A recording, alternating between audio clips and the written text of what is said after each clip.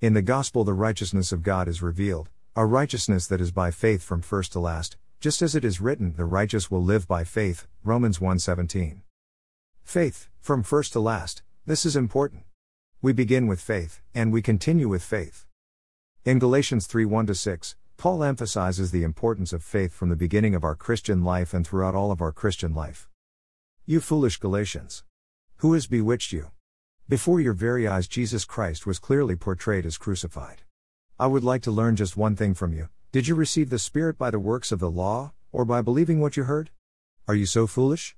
After beginning by means of the Spirit, are you now trying to finish by means of the flesh?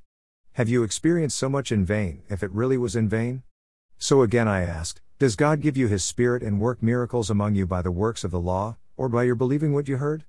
So also Abraham believed God, and it was credited to him as righteousness. Here, Paul contrasts faith with the works of the law, and he contrasts faith with the flesh.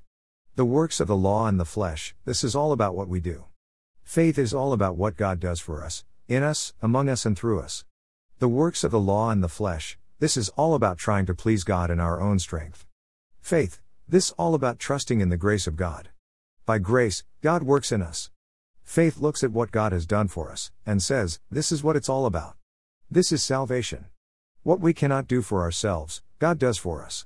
What the works of the law and the flesh cannot do for us, the grace of God does for us. How are we to praise the God of grace? We are to praise Him by walking with Him in faith. As we walk with Him in faith, let us claim no glory for ourselves. Let us give all the glory to Him.